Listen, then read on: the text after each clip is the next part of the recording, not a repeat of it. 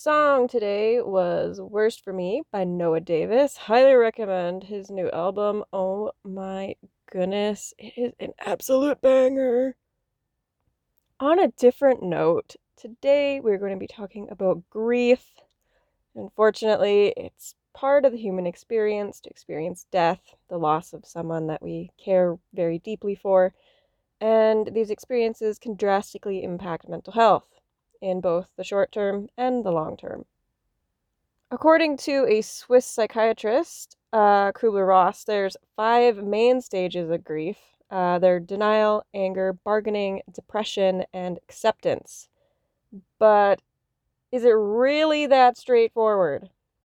Kubler-Ross has stated that these stages are not linear, and some people may not experience any of them. So someone may skip some stages or experience them out of order. The first stage is denial.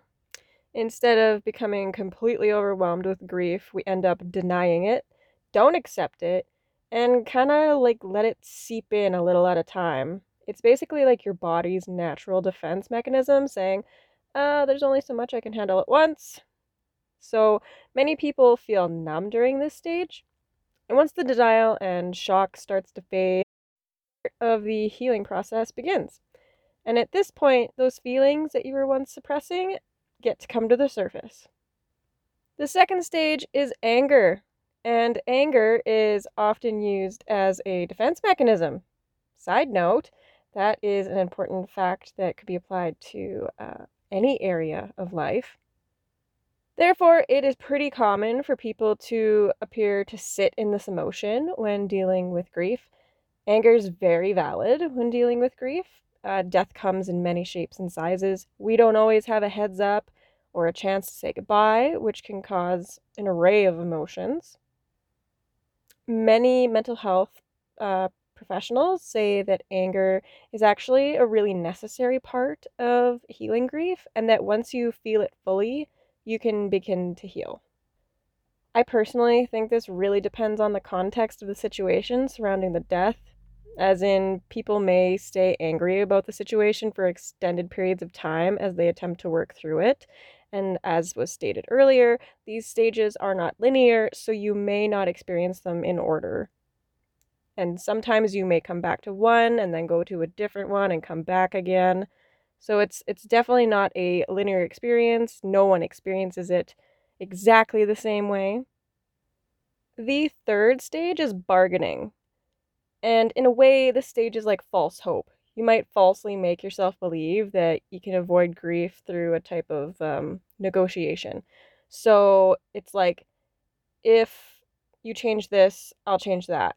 For example, I swear if they live, I will never smoke another cigarette ever again.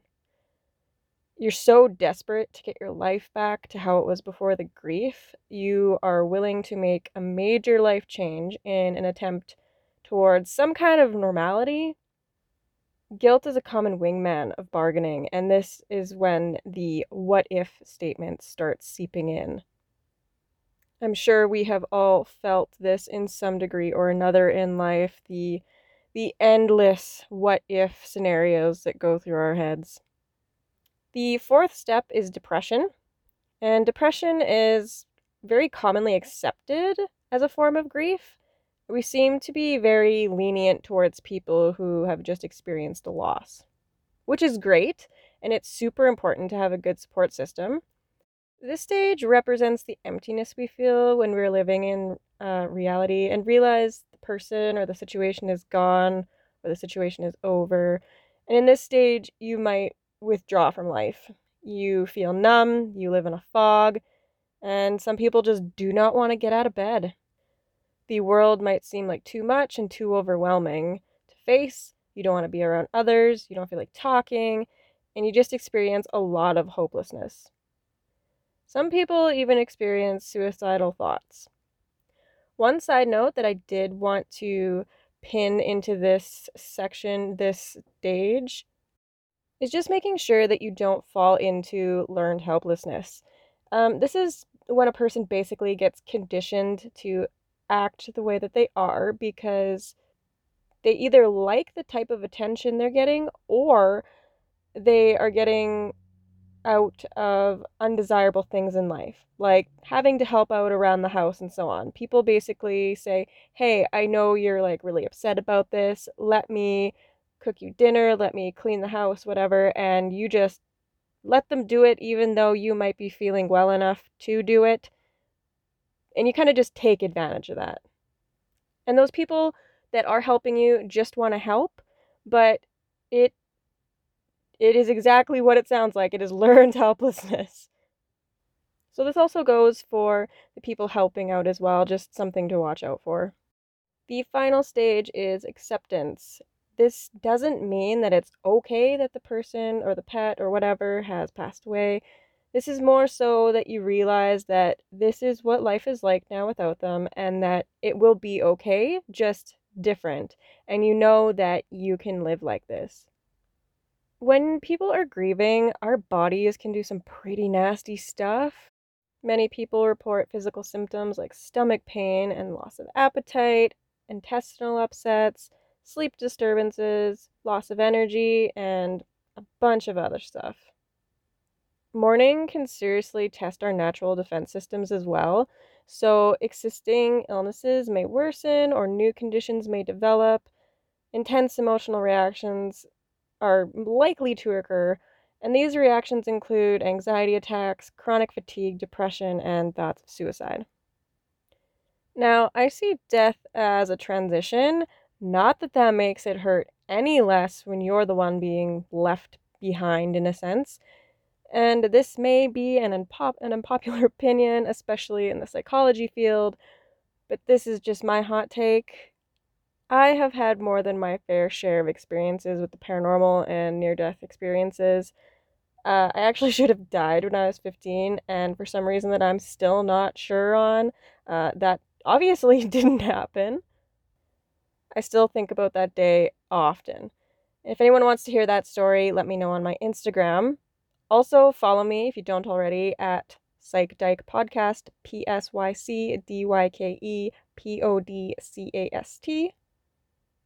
In any case, I know without a doubt there's something else going on that we aren't always very aware of. I spent approximately 6 years doing paranormal research. I met a ton of people from around the world, was nominated and won paranormal awards. It was a lot of fun, and it was so eye-opening on so many levels. There were things that I saw with my own two eyes that I would have been very skeptical about if anyone else would have told me about them. But anyway, in my own personal opinion, death is a transition. But again, this does not make the process any easier for us who stay here. I feel like losing someone, especially in a tragic way, is one of the most painful things anyone can experience. It makes you question everything, why these things happen, how it happened, why it had to happen the way it did. And so, minds just wander. Something I really wanted to touch on in this episode is the loss of pets or the animals in our lives. At this point in my life, I love animals more than most people. If you've ever had any kind of pet, you know that they become a huge part of your life. They're there 24/7. Maybe they are your emotional support through tough times. They aren't nearly as judgmental as humans can be. It's very easy to love an animal. When you lose that type of support or friend in your life, it can be so painful. It's even worse when they are taken suddenly or in a horrible way, like being hit by a car or having someone abuse them while you're not around. And someday I will probably tell my own story on losing my heart horse and about the non existent livestock laws we have in this province. I can freely admit that losing my horse was the single most painful thing I've ever gone through, and I really don't say that lightly. I am not okay. That was over 3 years ago, and I am still not okay. On one particular day within the first year of losing him, I had to take a mental health day from work. I decided I need to reach out and find something that would help me work through some of the pain I was feeling.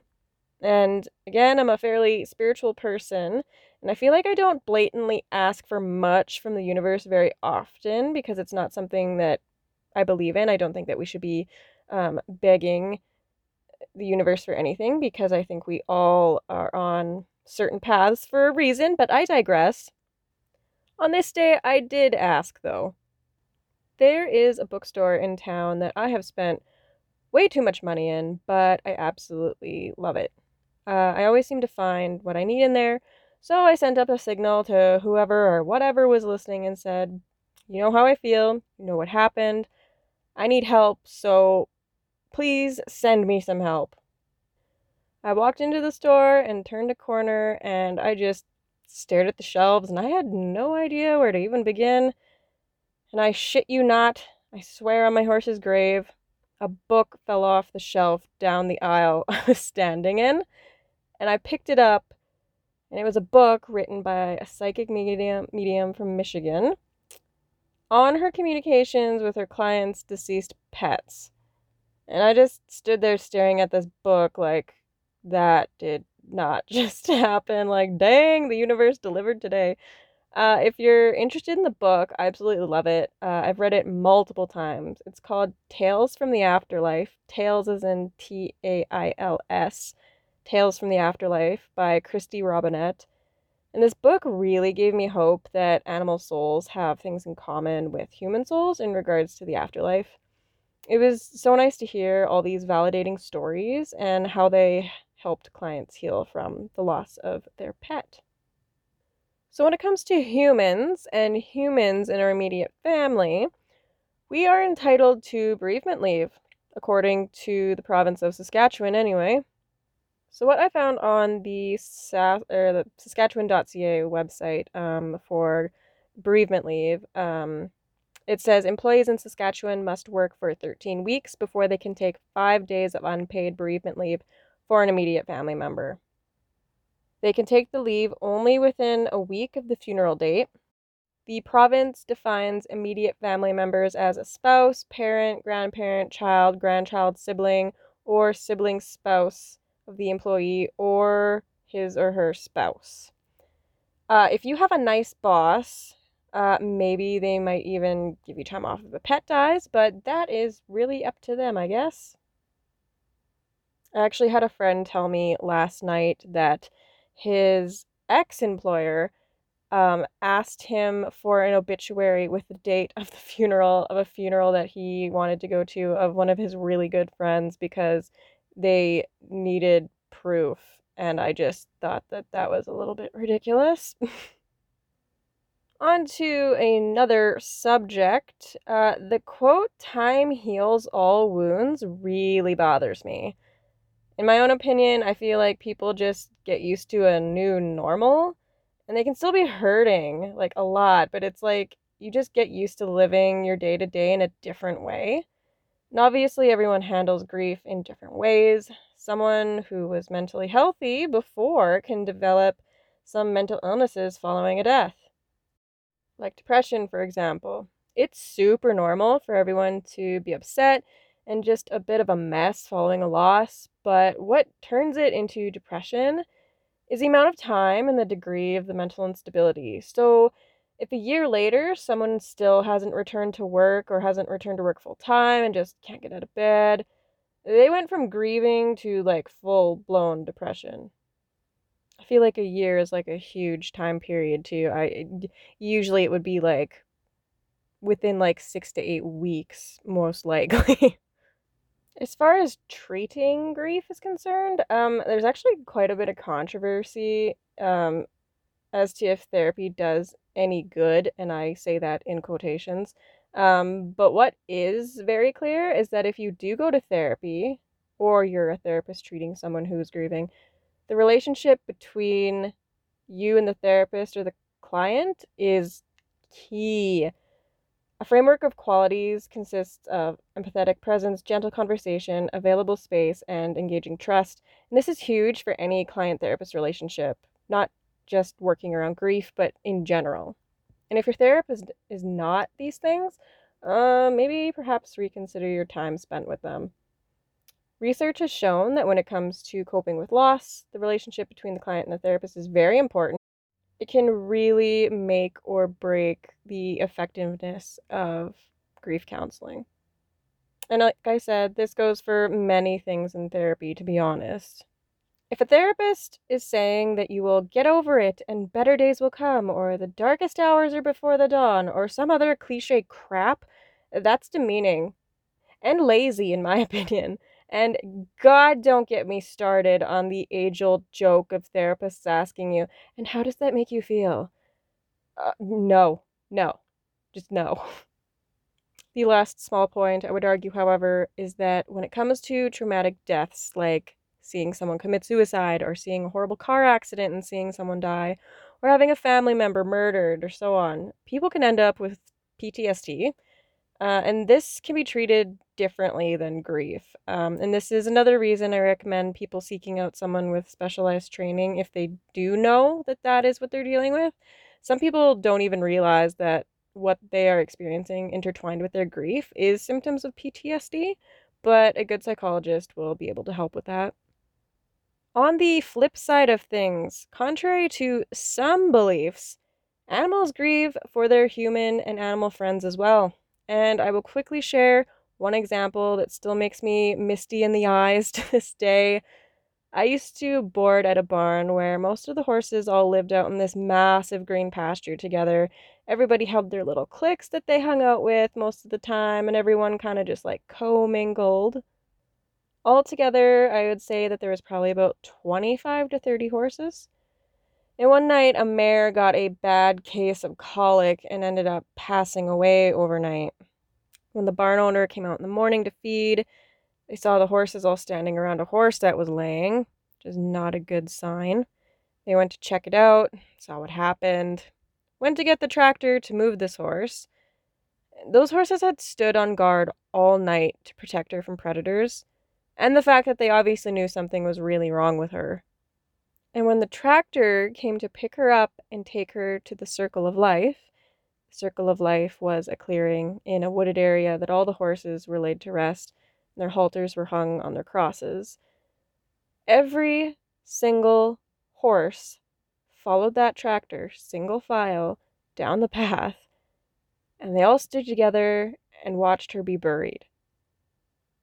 My heart bursts every time I remember that day. They knew she was hurt, they protected her, and then they went on her last walk through the pasture. It just makes me tear up like every time. Okay, now I decided to answer one single question this episode because I think it's a bit complicated to answer. I love when you folks send me questions, so don't think I don't like hearing and helping. The question says, I've been single for quite a few years now. I've tried all the dating apps, had friends set me up on dates, etc.